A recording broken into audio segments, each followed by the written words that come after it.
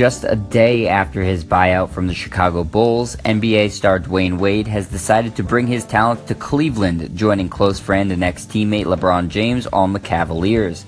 Wade inked a one-year, $2.3 million deal with Cleveland for what will be his and LeBron's 15th NBA seasons, making that $2.3 million salary more palatable for a player of Wade's caliber is the fact that the Bulls will be paying him over $15 million this year just to get him out of Chicago.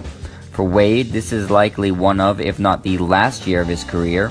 Age and mounting injuries continue to slow him down, and he's accomplished pretty much everything a player could ever hope for in a basketball career.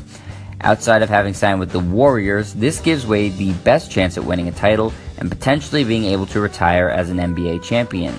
Last season was a disappointing campaign with the Bulls that saw the 12-time All-Star miss 22 games and finish with the lowest scoring average of his career since his rookie season.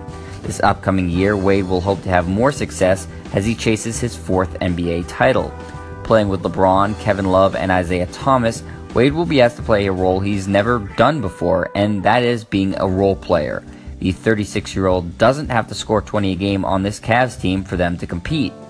Cleveland may even opt to have Wade be their sixth man if they prefer to keep J.R. Smith in the starting lineup. Smith, while not nearly the dynamic scorer Wade is, even at D-Wade's advanced age, does still stretch the floor better for the Cavs with his three-point range. Wade has never been known for his three-point prowess, but as the first guy off the bench, could be as dangerous as an offensive weapon as there is in the league.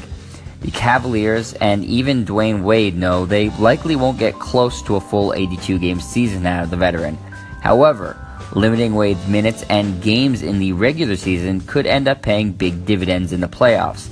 A healthy rested D-Wade in May and June could prove to be the piece that gets Cleveland back on top of the Warriors.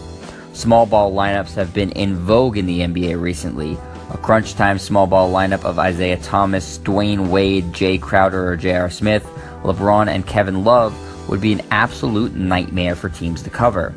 That's just part of why this Wade signing works so well for Cleveland.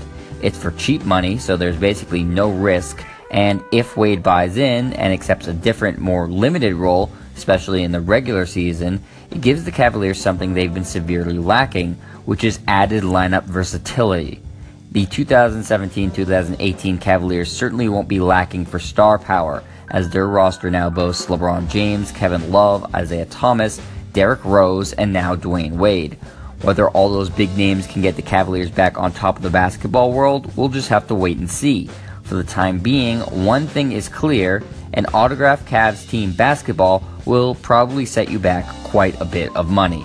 I'm Jet Stryer, and this is your home for the best quick-hitting sports news, only on Anchor.